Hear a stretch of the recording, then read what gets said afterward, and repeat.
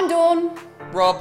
And this is the Green TV Weekly Show. First of all, to kick us off, we thought we'd start the year with a look at transport. But first of all, some good news. Some great news, yes, indeed. So the most polluted city in the whole world, New Delhi, are looking to clean up their act. To help beat the smog, they're only letting cars with odd or even number plates drive in the city on set days. And it does seem to be working. But interestingly, motorbikes, taxi drivers and women are still allowed to drive whenever they like. I guess they're smaller, so you can fit more on the road. The motorbike? Yeah, the motorbike. In other news, Friday Future have released their new concept electric car. 1,000 horsepower FF01. And the name kind of sounds like something from a Batman film. And when you look at the car, it looks like the Batmobile. So Rob, tell me and tell us, who are Faraday Future? Well, Dawn, it's being partly funded by Ya Yutin, a Chinese billionaire who owns the Chinese version of Netflix. Indeed, and with 4 former directors from Tesla Motors at the helm, it really has some incredible talent. A bit like you're seeing on other things.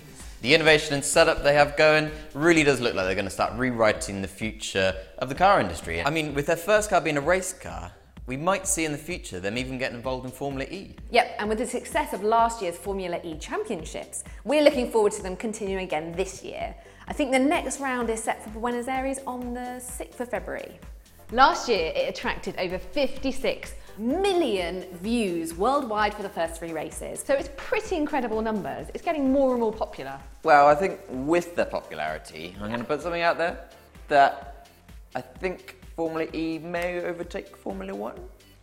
It's pretty controversial, Rob. Some people get quite passionate about Formula 1, so might start having some hating on you there, But there's been some discussion about how they actually generate that electricity. Currently, they've been using a sugar-like waste product from biodiesel. They have, but I think they're working now with a company called Aquafuel to look at alternatives, one of them being making sustainable electricity from algae.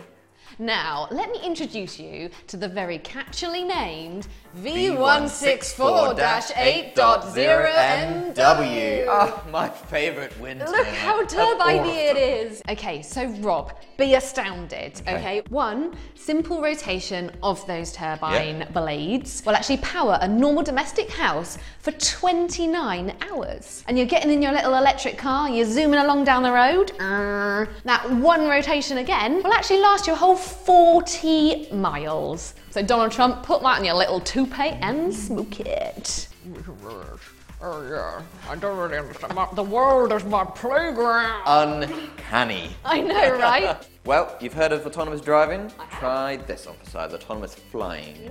Ooh, it fits. This is the fully electric helicopter, the eVolo from Volocopter. Currently, it's in development, but in only about 2 to 3 years' time, they're going to have the commercial version of it. You know Solar Impulse 2, the world record-breaking solar plane? Well, it's doing some other stuff this year. The solar-powered plane will be completing some ground tests in Hawaii in February and is set to take off on its next leg of the journey in April. Us here at Green TV are pretty excited. I'm going to be watching it like a hawk. Okay, so Rob, I've got a question for you. Another question, so many questions. Do you think that the year 2016 will be the year when electric transport really takes off? No. It's just embarrassing. No. See you next week. Thanks for everything. Bye. Love you.